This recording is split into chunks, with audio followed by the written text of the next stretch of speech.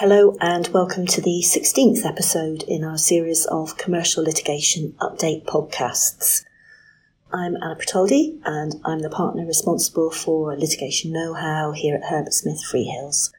Presenting with me as usual is Maura McIntosh, who is a professional support consultant in the litigation team, and today we also have Richard Mendoza, who is a senior associate in the disputes team. In this edition, I will talk about a couple of recent decisions relating to privilege. Maura will look at two interesting Court of Appeal decisions on good faith and force majeure respectively. And finally, Richard will discuss the recent Supreme Court decision in the BTI and Sequana case, which clarifies when directors owe obligations to consider the interests of creditors. So, starting with privilege, my first case is Loralee Financing and Credit Suisse, a Court of Appeal decision from November, which held that the identity of those instructing lawyers on behalf of a corporate client are not generally protected by litigation privilege. The only exception is where the disclosure of the individual's identity would inhibit candid discussion with the lawyer and therefore affect the client's ability to prepare its case. For example, because it might tend to reveal something about the content of the communication or the strategy, and that's going to be very rare.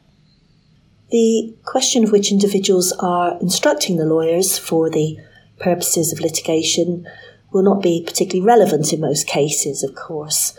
This was an unusual situation as it was potentially relevant to a limitation defence. But the decision is interesting in that the court rejected the idea that litigation privilege protects all information falling within a so-called zone of privacy around a party's preparation for litigation.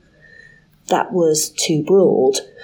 Instead, the court emphasised that privilege attaches to communications rather than information or facts.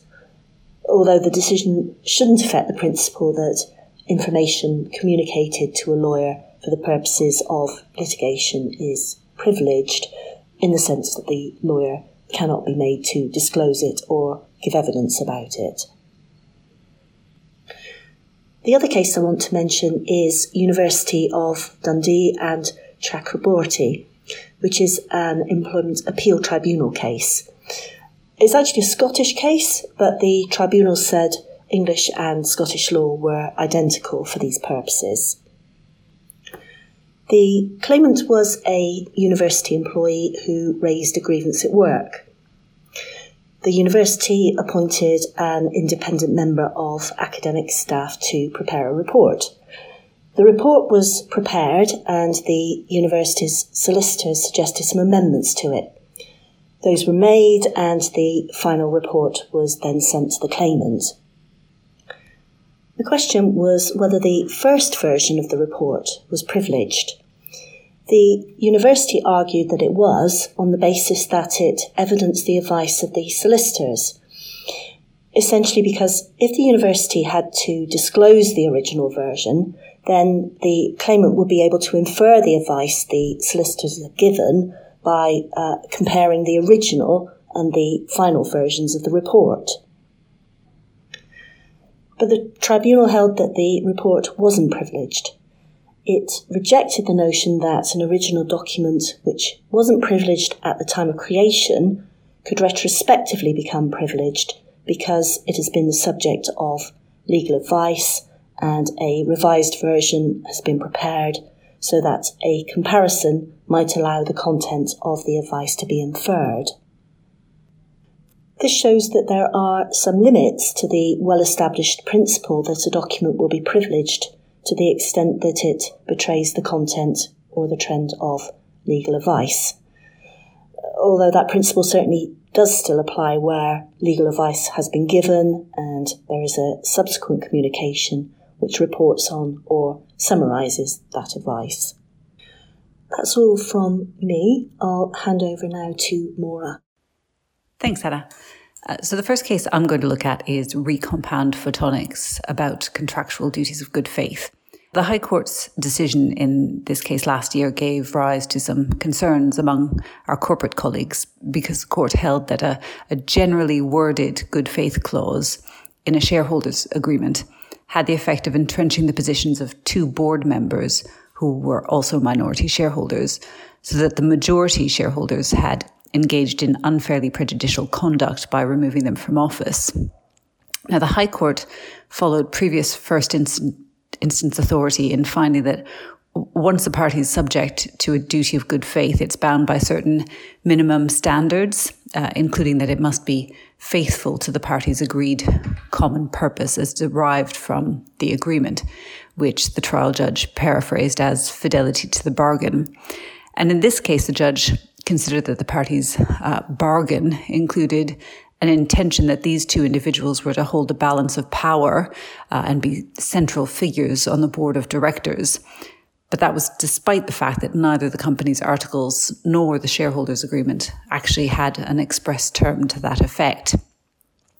Now, the Court of Appeal has allowed an appeal against that decision, and its judgment provides, I think, welcome clarification as to how a contractual obligation to act in good faith should be interpreted.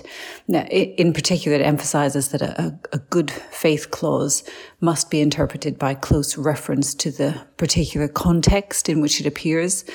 And importantly, authorities which interpret even very similar clauses can't just be applied to other situations. Significantly, the Court of Appeal rejected the idea that there's a set of minimum standards that will apply whenever there's a contractual obligation of good faith. The court did accept the very obvious point. It said that the core meaning of an obligation of good faith is an obligation to act honestly, but beyond that, it said everything depends on the particular context.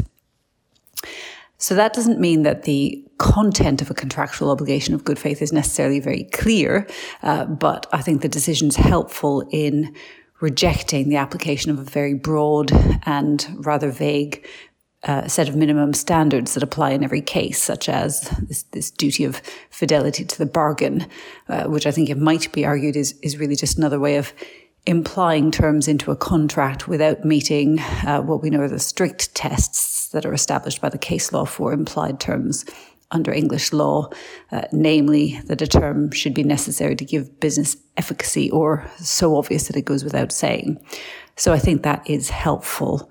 On a practical level, parties should remember that agreeing to a good faith obligation does have risks because it may well lead to arguments about precisely what the obligation entails. So if such a clause is agreed, its scope should be defined as clearly as possible within the agreement, ideally specifying particular actions that are or are not required to satisfy it if that's feasible in the particular circumstances. The other case I want to mention is Muir Shipping, in which a majority of the Court of Appeal held that a ship owner was not entitled to rely on a force majeure clause in a shipping contract where its charterer's parent company became subject to US sanctions.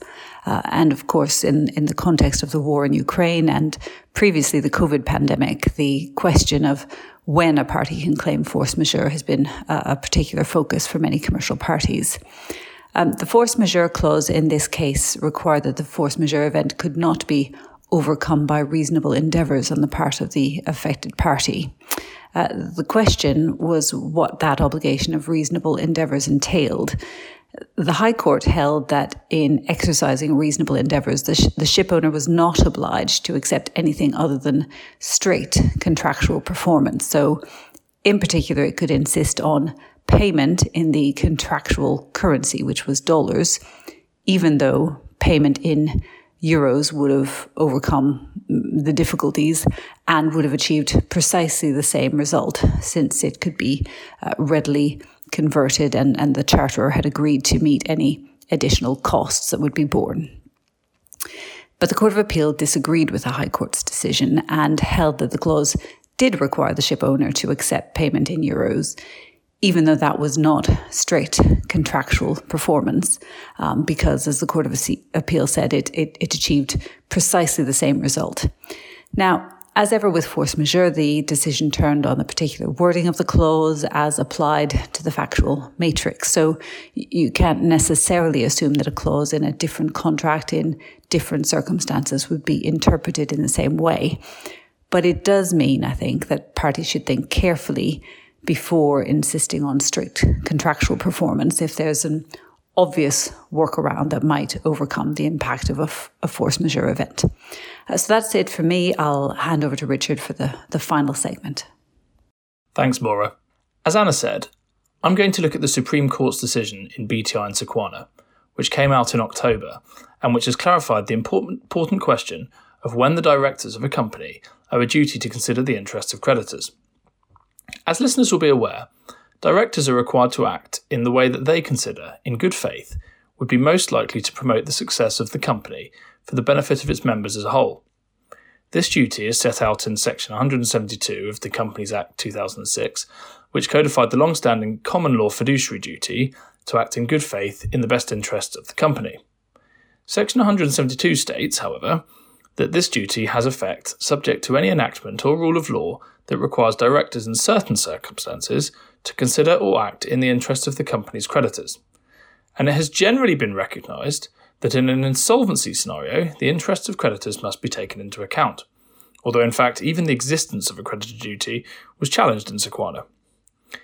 But even though the existence of a creditor duty has generally been assumed to arise at some point in the context of insolvency, what has been very unclear is precisely when that duty is triggered.